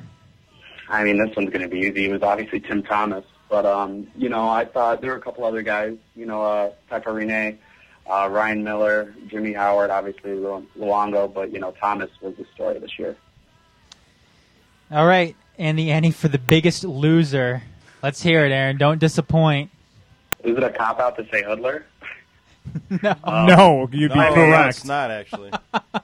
But, no, to in all fairness, it was Kovalchuk and the New Jersey Devils in general. They had a great second half once they made a coaching change, but, there's so many expectations for that team, and Kovalchuk's flattened under the pressure. All right, well, who's in the best shape, do you think, going into next season? Obviously, the Red Wings are. I think the Canucks, they didn't lose anything. They're going to be hungry for the Cup. I think they'll have a great season again. The Rangers added a lot of pieces if they can get this RFA situation, kind of flattened out for them. The Sabres made some big moves. I think that's going to energize that team. The Lightning, I think, are still going to be in a situation as long as they get Stamkos re-signed. I think those are going to probably be the biggest teams going next year, and obviously the Capitals, too. Well, speaking of Stamkos real quick, have you heard any updates on that negotiation, on his contract negotiations? Honestly, not really. They're still talking about it. They're saying lower years, higher income, but I think the best thing Tampa's kind of hoping for is they might just be leaking some of this stuff to try to get someone to offer him some kind of sheet so they can just match it and be done with it for the year. All right. Who is in the worst shape going into next season? I'd say Edmonton or Dallas. Edmonton's still a couple years, I think, away from really taking a big step into the playoff picture again. But Dallas is just going in the wrong direction. And finally, will Boston win the Stanley Cup in 2012? No. As we know, it's incredibly hard to repeat under normal circumstances. And, despite keeping their core players and their team in shape, I just don't think Tim Thomas is going to have that stellar of a career or year again to kind of carry them through. Yeah, it's very, very hard to repeat as Stanley Cup champions, and it's Tim Thomas is going to be another year older. He's already an old goalie playing in the NHL this past season. When you add another year onto him, I think it's going to be tough. I tell the truth. I see Boston as being a playoff team, but I can probably see them being eliminated early next season. Go ahead, Tip. Aaron, I'm just curious. You brought up Dallas, and I couldn't agree more. I actually think I'm starting to wonder. Do you think they can survive even franchise in Dallas anymore? It just seems like they're just not very interested anymore. No, yeah, their attendance is steadily declining. Ever since McDonald kind of started losing his role. Now with Richards gone, they're starting to try to change the face of the franchise. I think a lot's going to depend on the next couple of years for them to really get some fan involvement and just to even make payments. Yeah, I agree. I can easily see this team leaving that city. Yeah, what do you make though, Aaron, of that Brad Richards deal in New York? 9 years, $60 million. It's. Do you see the NHL changing things around when the next collective bargaining agreement is up? Where they put some more guidelines down on how these contracts are structured, because it seems like teams are taking full advantage of this loophole in the way that they structure some of these long-term deals. What do you think? What do you make about all that, though? I think it's definitely going to be an issue next time the CBA comes around, but. In general, yeah, it's a pretty stupid contract. That's a long time for a player like Richards, who's not bad, but they're going to be paying the guy, $3 million a year when he's 39 years old. Is he a Yager type? But I just don't see him being worth that much money, and I think it's going to lead the Rangers into a lot of trouble in the coming years, because they're going to have to re-sign guys like Callahan, Mark Stahl, Michael Delgado. So I think it's going to lead them into a lot of trouble. I think so, too. And we kind of saw it this past this week with them buying out Chris Drury's contract and, not bringing him back. But the Rangers have been shooting themselves in the foot for 20 years. Absolutely. And it's, when back during the early 2000s when they would try to get these a bunch of these high priced players in there, when they tried to bring in Yager, when they tried to bring in Eric Lindros, it just never worked for them, and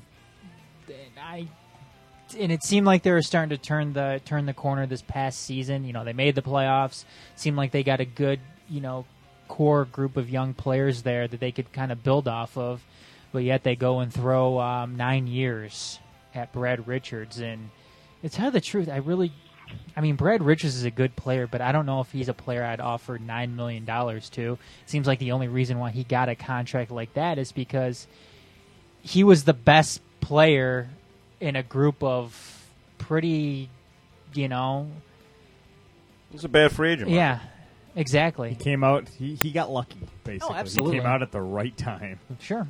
Absolutely. If he came out next year, he would not have made See, that to me deal. and Aaron, I don't know if you agree with this. Brad Richards, to me, and obviously I would never pay him that kind of money, but he would have been a perfect fit for the Wings, in my opinion.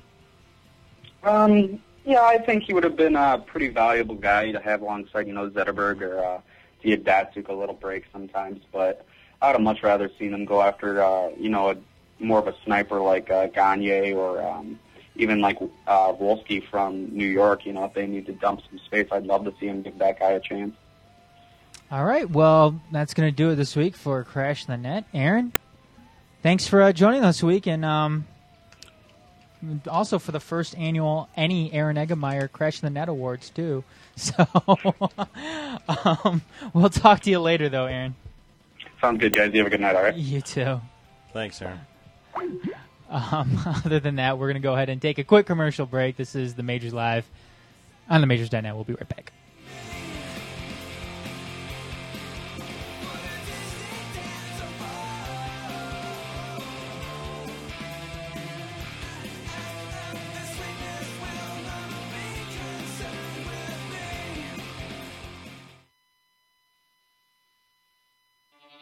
I wasn't going to school because I was just making money stealing cars. Well, I was 10 when I first got involved with drugs. I skipped school because, nobody cared. When I first got pregnant, school was not important to me, so I dropped out. I just thought the only way I can make something out of my life is that if I get an education. I still need to go to school to make it for myself. Stay in school. Give yourself a chance. I think I'm happier now. I know I'm happier now. A public service message brought to you by the U.S. Army and the Ad Council. People have all kinds of excuses for not saving energy. I didn't plug it in. I'll turn it off later. It's not my music. It's just one phone charger. So, we don't have those Energy Star appliances. So that old window leaks. How much energy and money could the new ones really save? Maybe it's time to stop making excuses and start doing some simple things to save the energy and resources we can. Because a little here and a little there can add up to a lot later, and you just never know what people will need in the future. My name is Sarah, and I'm going to get started today. We can all help save more energy for tomorrow. What's your excuse? For more energy-saving tips that also save money, visit loseyourexcuse.gov/parents. This message is brought to you by the U.S. Department of Energy, the Ad Council, and this station. Hi, this is Carl Edwards here for RAD, the entertainment industry's voice for road safety. You want to make a difference? It's simple. Be responsible. Plan ahead. Designate before you celebrate. Friends don't let friends drive drunk.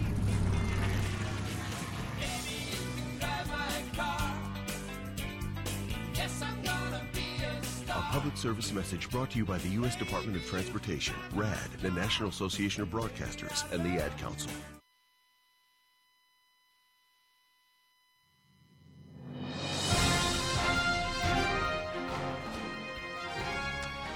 This is a Majors update. I'm Adam Hernandez. Authorities have found the body of a Purdue football player in a northern Indiana lake 2 days after he was last seen going swimming during a party with friends. Officers with the Indiana Department of Natural Resources say the body of 22-year-old Sean Maddie was found Tuesday morning in Lake Freeman, about 20 yards from the shore. Autopsy and blood test results were pending. State conservation officers say the Shoreview, Minnesota native was last seen at about 5 p.m. Sunday and that friends spent 6 hours looking for Maddie before calling the police. The search continued Monday. Maddie had been a walk-on running back with Purdue's football team since 2007. Athletics Director Morgan Burke expressed condolences to Maddie's family, and Coach Janie Hope called him a special young man whose positive spirit will be part of our program forever. The Boston Red Sox have traded outfielder Mike Cameron to the Florida Marlins less than a week after cutting the 3-time Gold Glove winner. The Red Sox sent the 38-year-old Cameron in cash to the Marlins for either a player to be named or cash. The deal was announced before Boston hosted Toronto on Tuesday night. Cameron hit just .149 with 3 home runs and 9 RBIs in 33 games for Boston this season. The Red Sox designated him for assignment last Thursday. Cameron has about $3.5 million left in a 2-year, $15.5 million contract he signed as a free agent before last season. He's a 249 career hitter with 272 home runs, 950 RBIs, and 296 stolen bases. The Marlins will be his 8th team. And Nebraska acknowledged Tuesday that it distributed nearly $28,000 in textbooks and other school supplies to athletes from 2007 to 2010. Material that wasn't required and amounts to what school says are 3 violations of NCAA rules. The school said it outlined the violations in a report to the NCAA pertaining to book scholarships, extra benefits, and a failure to monitor. It self-imposed a 2-year probationary period as well as a fine of $28,000 payable to charity. The school said the athletes involved have already paid the amount of their individual extra benefits to charities. It said it had processed 57 such payments that were valued more than $100 and other 181 that were less than $100. The NCAA allows schools to cover the cost of required course textbooks and athletic scholarships, but not extra professor-recommended books. Nebraska said it uncovered the violation on its own last fall and determined that athletes in 19 sports received books and that supplies were not required. For more, check out themajors.net, Grady.com. In the meantime, we'll get back to The Majors Live on themajors.net. I'm Adam Hernandez.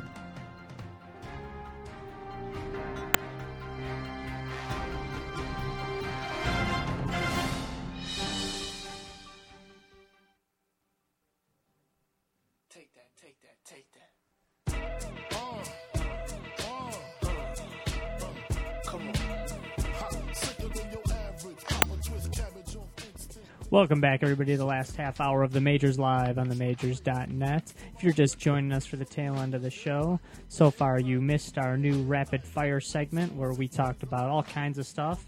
I'll just name a few. We talked about pool holes coming off the DL a little bit early. We talked some Tiger Woods. We mentioned the very beginning of the Roger Clemens trial, Jeter's 3,000 hit chase, and many, many more. We did our big Wimbledon review with tennis expert Nicholas. We did some NBA lockout talk, and we crashed the off-season net with Aaron Eggemeyer, where he graced us with the 2011 Eggie Awards. Here is your host. Oh, this is still episode number 67, and it is almost day 2,232 in the search for Tim Shovelday. Or 68. 68, yeah, still. So it's 68. My bad. It's a combo episode. We're going back in time. I still haven't changed the header on the top of the page. Anyways, Squirrel, I'm going to throw it right back to you. What's happening in Grady tomorrow night? There's a big show. Tomorrow. Yes, tomorrow. That would be when Growdy is. Yes. No, we have a huge show tomorrow. You need to stay tuned. Or come back, I should say. You don't have to listen to the live stream for the next 24 straight hours. Yes, you do. You just come back. It would be best if you did. Yeah.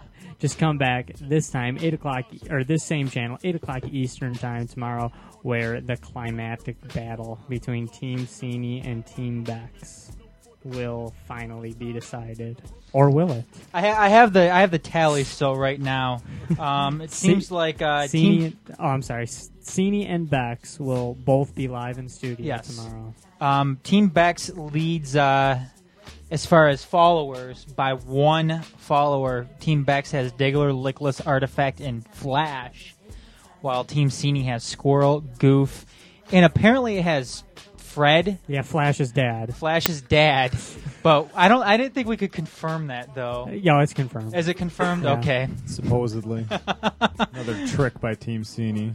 But I'm still holding out though. Like you said, I'm I'm that guy in Iowa who thinks his vote's the most important thing in the election. So, and this time it is true, though. Yeah, they're going to be coming in here. They got all kinds of crazy stuff going on. They're pretty excited about it too. And we also have another. Before we even break into the Team Sini and Team Bex controversy, we have another big rowdy surprise that will be sure to please all the fans. We're going to leave it at that. We got some fan mail to read. Anyways, make sure you stay tuned for that. Tomorrow night, 8 o'clock p.m. Eastern Time, growdy.com, themajors.net. Make sure you listen. We're getting into our game time segment, though. We're going to start off with our bitches and badasses. Tip, we missed you for the past couple weeks, so usually you lead it off. Why don't you go ahead, lead it off this week? Retroact, do 3 weeks in a row. Yes. Yeah, you know, I'm sitting there having trouble. I'm just kidding. I'm having trouble with the bitch this week.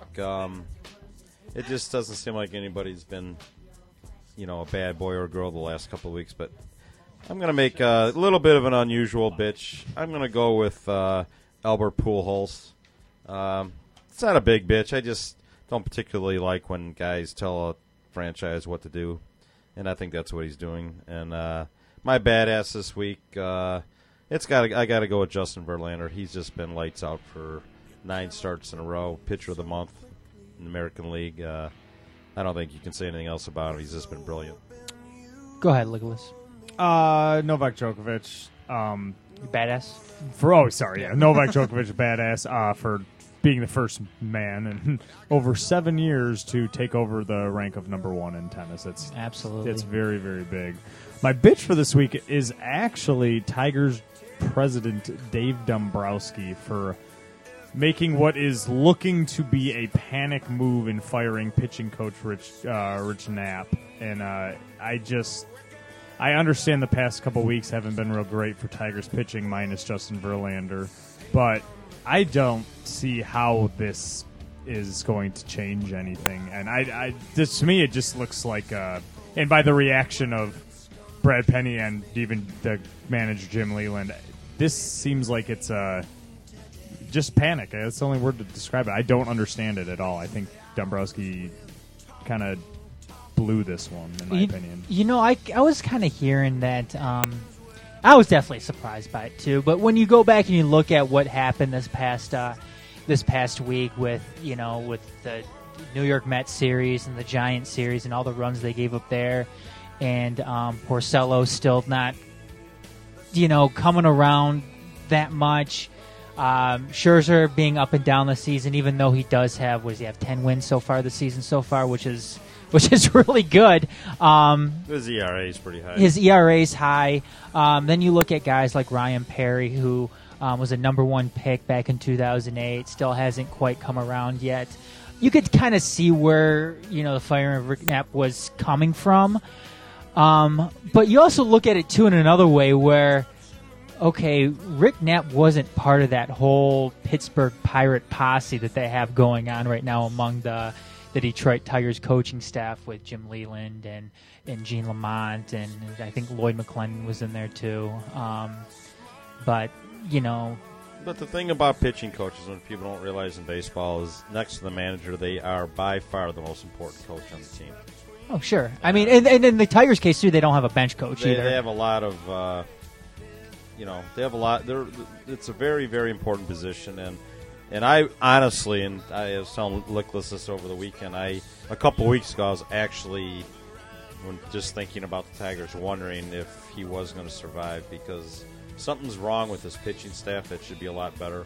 And I'm not saying, I'm going to sound like Dombrowski, I'm not saying it's all his fault, but when you have a manager and a GM on a team that contracts are up at the end of the year, this is what happens. This is some stuff that happens. I guess the thing is, Tip, is you really didn't hear a whole lot about Rick Knapp as far as him being fired. I mean, as far as Tigers fans go, you always heard about get rid of Lloyd McClendon, Dave Dombrowski, Jim Leland, Gene Lamont, who was the third base coach. He's really their bench coach. Yeah, exactly. And you just really didn't hear a whole lot about Rick Knapp, especially even after what happened this past weekend and really all last weekend, with the series against the Mets and the Giants. But Squirrel, bitch and badass.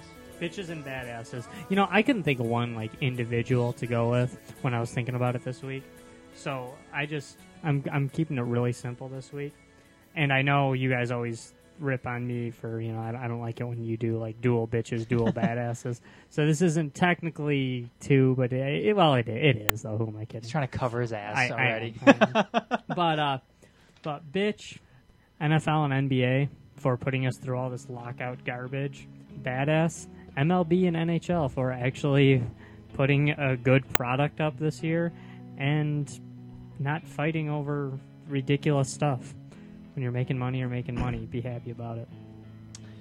My Ditto. my bitch, or I'm going to go with my badass is Ken Holland for not. And I talked about it during Crash in the Net. Not panicking, not going out and giving ridiculous contracts to players who, quite simply, don't deserve those type of contracts.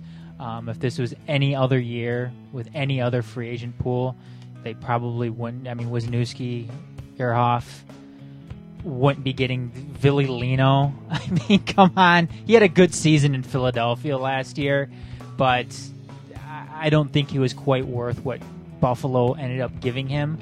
And I like what Ken Holland did with these modest moves. On the other side of things here, my bitch is any other team in the NHL that went out and started overspending on these on these players, and this is a lot of the same.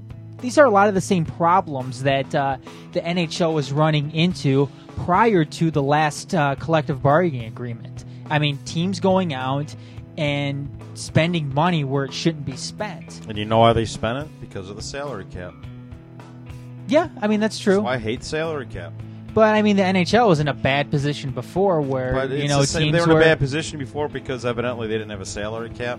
Same thing's happening. Salary caps don't work.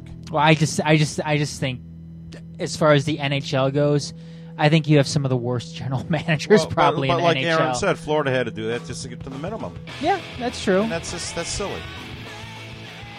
I think it's silly too. It's not how you build a team. I just don't like it in general. The way, I mean, because Buffalo didn't have to get to a salary cap floor. Columbus didn't have to get to a salary cap floor. I mean, it's still, to me, it's pressure spending. I don't think Buffalo's was pressure spending. They have a new owner. The guy promised the fans he was going to bring a winner there. I know, but I think he's trying to do that. I think it's more of a local thing with Buffalo. And that's fine though. But I mean, you could say that that's going out and being irresponsible with the way you spend money. I mean, yeah, you could have somebody going out there. Yeah, I'm going to spend all the money. I'm going to do whatever it takes to win. And they go and they do that, and they don't get anywhere. Especially in Buffalo too. Buffalo's already had problems with their professional sports franchises, whether it be the Buffalo Bills or whether it be the Buffalo Sabres. The Buffalo Sabres have had trouble before as far as attendance, as far as money. And yes, they do have a new owner, and hopefully things start turning around for them. But still, I don't think it's a good move to all of a sudden. I mean, yeah, you can go out and you can tell your fans that yes, I want to win. We're gonna do what it takes to win. But doing what it takes to win also means that you do what it takes to keep the team in Buffalo. You can go out and you could spend all the money you want, but if it ends up costing your team a franchise because of the way you spend money, then I think if you ask the fans, what would you rather have? Would you rather have your team in Buffalo, or would you rather have, a couple of seasons where they go out and they throw, huge contracts at, second or third line players like Villy Lino? I'm sure they would go with having their franchise there. So, I don't know. I see what you're saying, Tip. Buffalo's always been a pretty stable, NHL team. They got rabid hockey fans there, so I'm not too worried about Buffalo. But I understand your argument about these other teams. But to me, Buffalo is the exception because I think it was once again more of a local thing. To this guy is telling the fans, look, we're going to do what we can to make this team better. And fan question, interesting fan question this week because you kind of go back and you look at what happened with this Casey Anthony trial. And I know it has nothing to do with sports, but it was one of those high-profile cases where a lot of people paid attention to it. And when I was looking at all the coverage that this trial was getting, you could only think of one thing in terms of the sports world, and that was the O.J. Simpson verdict, which happened back in 1994. I think that's when the no guilty or not guilty. Was it 95? October of 95. October 90, but it started in 94. Oh yeah, it did. Started in 94. He killed her in 94. He killed her in 94. The Bronco chase was in 94. But the verdict wasn't said until, you said, April of 95? I think it was October of 95. October of 95, I'm sorry. But, I mean, I believe I was in 7th grade when that verdict came down. Yeah, I was in 9th grade. And I guess, where were you when the OJ verdict came down? I remember where I was. I was in my computer typing class, I think, at Central Middle School here in Plymouth, Michigan. Typing on Apple IIes, the alphabet and all that good stuff. And our teacher didn't let us watch it when it seemed like every other teacher in the school let their class watch it. So I had to hear everybody reacting in the hallway and everything when the verdict finally came down. I was looking for my first assisted living home in Grosse Pointe. Wow, that was a while ago. Then. Damn. I was in Grosse Pointe, actually, that day. Really? Yeah. No kidding. I can't remember what class I was in. I remember it was a freshman in high school, and I remember, as stupid as it sounds, I remember every day for those couple of weeks coming home from school and waiting to see if they had a verdict. And then, so I remember a teacher came into the class and actually told us. It was like, oh god, that was before cell phones. Really, oh yeah, totally. And internet. And I was with Jim Brocious and Jim Pipoli in Grosse Pointe. What about you, Squirrel? Yeah, I was in school as well. I was in 10th grade at the time. I don't remember exactly what class I was in either. I do remember the teacher. I believe it was Mrs. Folletti telling us about it. I actually have more memories of the Bronco chase where Nicholas and I were together actually watching the Bronco chase. We watched every minute of it. It was awesome. In his old house in Redford. I fell asleep. I was watching. We were loving it. We were rooting for him to get away too. We were like, he's innocent. Oh, we thought OJ was awesome at that point. We were like, no way, OJ is the man. Which at the time, that's what they were still saying. They were. At the time, they were saying he wasn't even a major suspect. They just wanted to talk to him. Yeah, we just want to talk to you. Yeah, just come down to the police station. We're just going to talk. And that always shows, how innocent you are when they publicly state that they don't think you're the killer, and then you get in your Bronco and run away. Did you hear the rumor that Oprah's gonna interview? This is true, actually. Yeah, I heard gonna that. interview him, and he's gonna admit the fact that he did it. Really? Yeah. Yeah, that's the rumor, and she's gonna actually pay off the Goldman family, everything that OJ owes them. As far as what happened with the civil case, I didn't hear that part. Yeah, that was going to be the deal. Did she find it in her couch or something? Yeah, probably. It's $31 million. Yeah, I don't think that passes the smell test, though. I don't believe that. I mean, if I was the Goldmans, I might go. All right. But OJ couldn't be busted on it at this point, though, right? No, that's double jeopardy, baby. Yeah, so. He's in jail anyway. Yeah, he's in jail now. Yeah, but I mean, he. Oh no, he's out. He's there. He's there for what No, another? He's there for 9 years, right? That's correct. I think so. Same with Casey Anthony could have walked out of court today and say, "Ha, I did it." Yeah, exactly. Especially her, since she was actually convicted of the perjury charge already, so she could come out and be like, "Yeah, it's true, I did it." Well, people can't. People's biggest mistake is they equate innocence with not guilty verdict, and it's just two separate things. Yeah, I totally agree.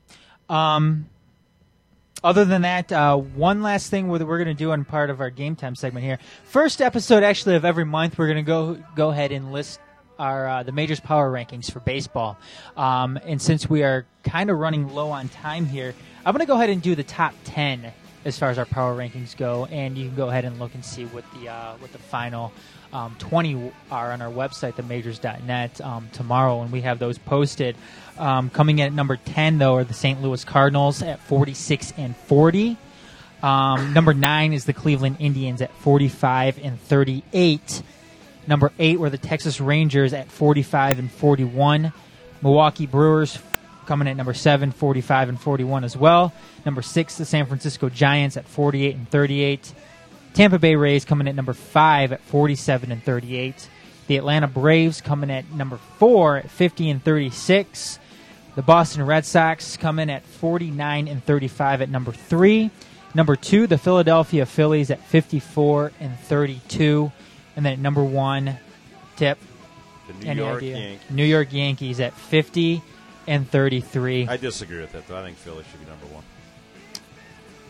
I disagree with you. I think the New York Yankees should be number 1. No, that's fine. I mean, I do. I actually think it should be Phillies, Braves, and then the Yankees. Jeter's way too much of a liability for them to even be in the top 10 right now. He shouldn't be coming back now. He should have sat out until after the All-Star. Just retire. It's time, The fans can't see the snarky look on your face when you say that, by the way. That's what I was hoping they would actually think I'm an idiot and say something like that. Teams just outside the top 10, Detroit Tigers at number 11 at 45 and 41. The Washington Nationals at number 12, 43 and 43. And the Arizona Diamondbacks at number 13, 46 and 40. So that doesn't make sense to me either. We'll go ahead and this is something that's actually going to be updated every Monday, but we're going to go ahead and read off the first month's power ranking during the first Majors live show of the month. So make sure you stay tuned for that again. First Majors live episode of every month, we'll go ahead and read down that month's power rankings. Other than that, though, we're going to go ahead and get into our 30-second drill. Squirrel? It is brought to you by Twin Galaxy. There we go. Check out me, Nicholas, Grouty's own Timmel, and Grouty's own Goof Juice on the Twin Galaxy show every month. Nicholas, when do you think the new one's going to be out? I know it's nothing official, but we got another week or so? I would say probably maybe at the end of next week or something like that. That's what I'm guessing. Yeah, mid-July, let's say. Yeah. Got the July edition of the Twin Galaxies show coming at you. It's a pretty goofy episode this week. Or this month. Yeah. It'll be a good one, though. Oh, so shocker. Definitely check it out. I want to say, too, with that said, go and check out the Bonus Life Facebook page. I don't have an address for it right now, but just go and type in under the search on Facebook, Bonus Life, and it'll bring you right to Bonus Life Extended Play. Yep. And please like us and check out both our trailers. Yes, please. Very cool trailers, especially if you're a video game fan. Yeah, we kind of got a teaser trailer and the Walter Day trailer, as it's being called by people. So definitely check those out. Other than that, we do have a slight modification to the way we do the 30-second drill. First two topics are already, or the first three topics, are already set. The last topic, our fourth topic, is going to be a topic of our own. It's going to be one last thing that we want to rant about, talk about for 30 seconds. With that said, though, we're going to go ahead and kick it off.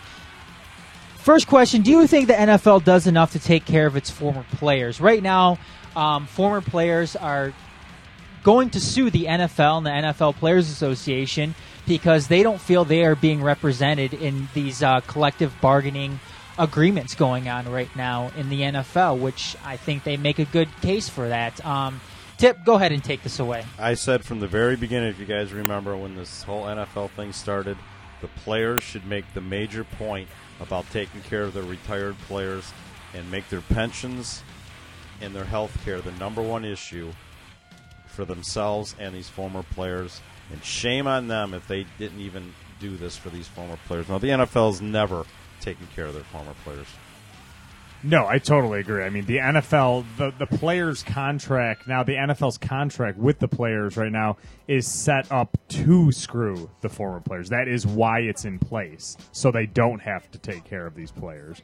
And if there's any sport out there that basically just throws out the trash after a couple years, it is the NFL.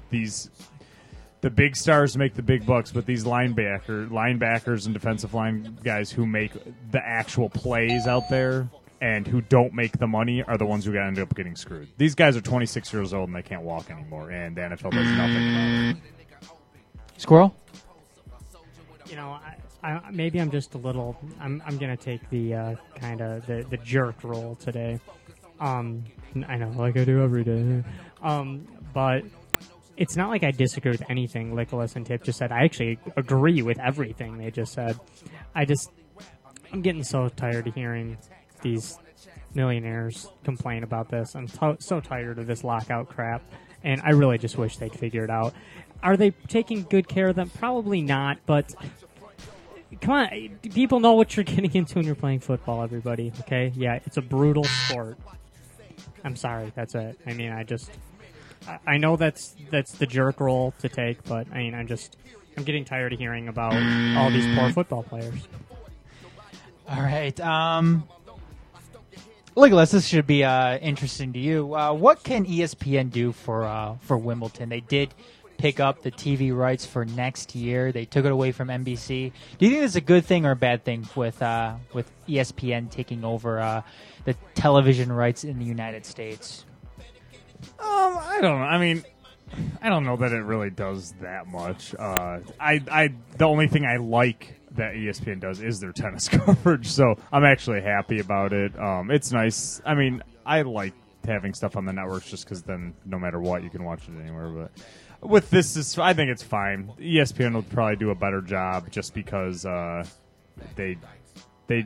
all they do. That's all they do for advertising. But it was kind of a sad day that NBC won't have it. Breakfast at Wimbledon. Go ahead, Tip. You know, I love breakfast at Wimbledon. It's always been a big thing in our house. But ESPN does an absolutely exceptional job with the Australian Open. So my hope is they keep some traditions. And I think ESPN, as much criticism as they get, they're pretty good about traditions. And I think actually they're going to do a really good job at Wimbledon. And hopefully they'll keep John McEnroe. Squirrel? Yeah, I think I think they do it. They do it well. I don't think ESPN owes tennis anything and owes Wimbledon anything. But with that being said, I think they do a great job. I don't think they need to change a whole lot. I think they give the sport the coverage it deserves, and that's really about it. You know, we have so many networks now. I don't really think you need to worry about not seeing your favorite sport somewhere out on being covered somewhere. All right, and is the MLB All-Star Game worth watching? Squirrel, go ahead and take this one away. Yeah, I love the MLB All-Star Game. It's my favorite All-Star Game to watch. I think it's the one sport where people can kind of it's not as much of a contact sport as some of the others. I think they play. I mean, All-Star Games are supposed to be fun. They're always just going to be fun. You're never going to see the same intensity that you see, in a playoff game or even in a regular season game. But it's just cool to see all those players playing together. With that being said, I think sometimes people get disappointed with All-Star Games because those players don't play with each other all the time. And they're not teams. They're just individuals. Go ahead, Nicholas. Yeah. I love the All-Star Game. That's pretty much it. Despite the stupidity of Bud Selig, I think it's great. Tip?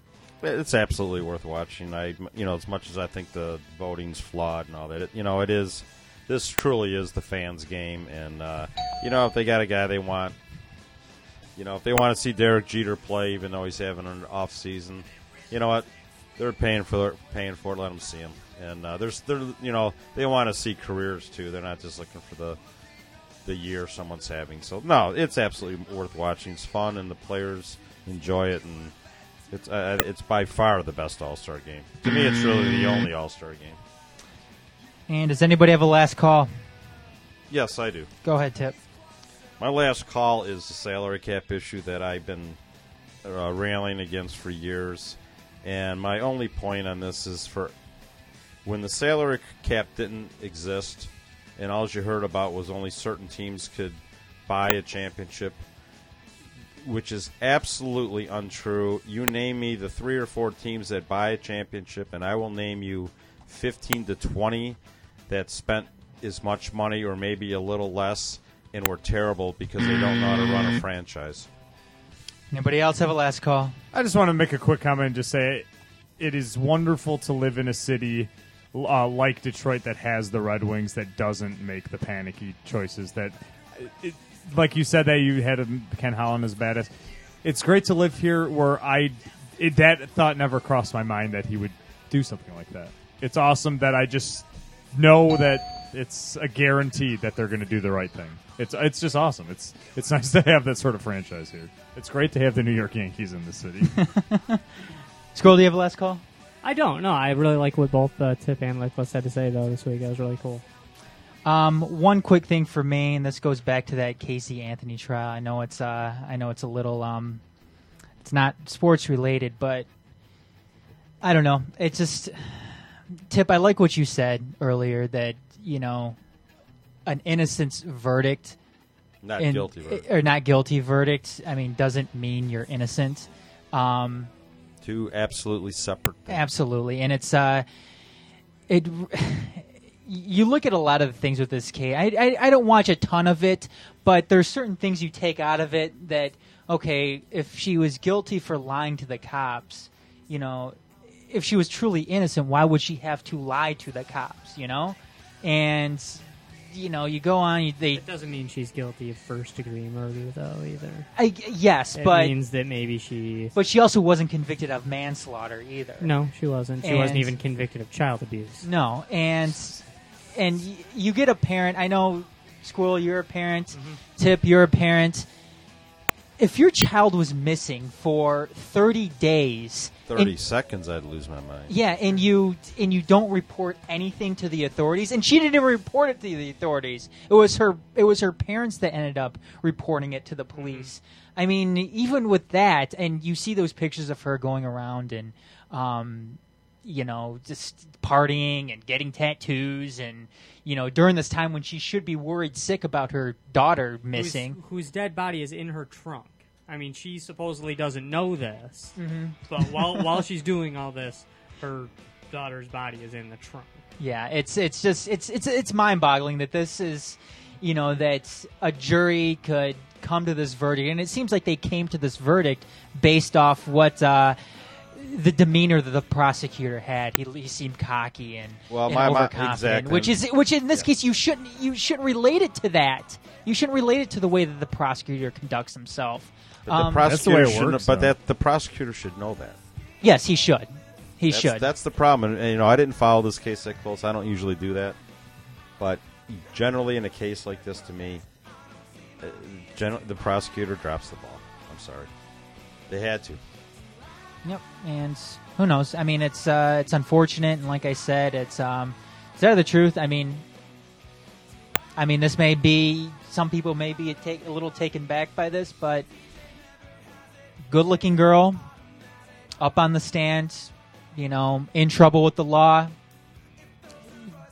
Would the same thing happen if this was anybody else? If this was a 250-pound black guy, accused of, and I hate putting race into this like that because, I think the reverse racism goes a little bit too far in this country as well. But I think in this case, and you see it all the time as far as females abusing young boys. I mean, if it's like that, then it seems like it's more accepted. Where if it was a guy abusing, and I'm not saying this is right by any means. I think it's absolutely terrible. But if it was the other way around, it's more frowned upon. I mean, it's just chances are they right. wouldn't have had even a chance of getting off. Absolutely. With that said, though, we're going to go ahead and end this week's episode of the Majors Live. Make sure you stay tuned next week, same time, 8:30 p.m. Eastern Time, right here on themajors.net. Make sure you stay tuned for Extra Innings coming up next, starring Nicholas and Squirrel. Well, there we'll be discussing a little bit about this show and ask the question, should the MLB All-Star Game still determine home field advantage in the World Series? Other than that, make sure you stay tuned for Grouty Radio coming up tomorrow night, 8 o'clock p.m. Choose your side, Team Cini, Team Bex, based off what happens tomorrow night. I could say right now I'm leaning a little bit towards Team Bex, but I've got to see what happens tomorrow night. Other than that, though... Yeah, I don't know how you couldn't. Other than that, we'll see everybody next week. Have a good night.